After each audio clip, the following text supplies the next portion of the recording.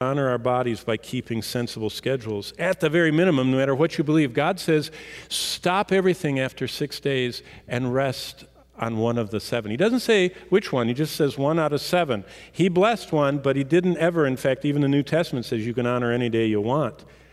Why should we do that? Because we have enough time to work and rest and love our families and our friends and worship God and exercise.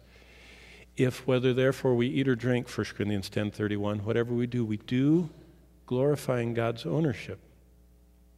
You and I are each given, starting this morning, of the 12 hours that start at midnight all the way through the night into the rest of the day, we're given 168 hours this week from our time of reckoning, midnight to midnight. Those 168 hours that we have this week, nobody has more control over them than us.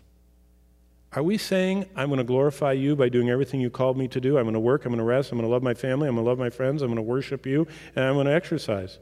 Secondly, prayer and meditation on God's Word must be fit into our schedules. Keeping God and His Word at the forefront of our minds helps us keep this biblical worldview of time.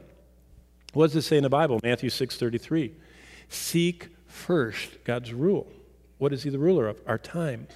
When people say, I don't have time for the Word, that means you don't want time for the Word because you have time, you just don't invest it in the Word.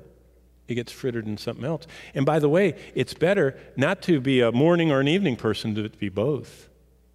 We start our conscious day with the Lord. We end our conscious day turning over the new day to the Lord. We begin and end with Him, if He is the Lord of our time. Thirdly, we need to say no. We live an overscheduled lifestyle. It's a testimony that our notion of time has not been formed by a biblical worldview. What does the Bible say? 1 Timothy 4:7. Discipline yourself for godliness. We need to say no. We have too many commitments and too many best friends and too many everythings and too much stuff. And we need to start saying no. There's such a liberation to just stop. And finally, we need to enjoy the freedom of the rest in our lives that the Sabbath speaks of. It's a foretaste of our eternal rest with God. You know what Romans 14 says?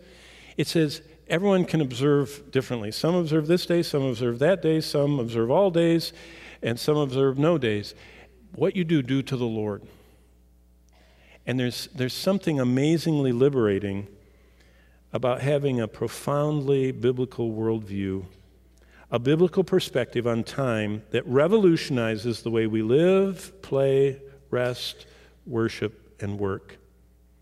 So the next time you take a look at your watch, think of Gulliver, and think of everybody thinking that's your God.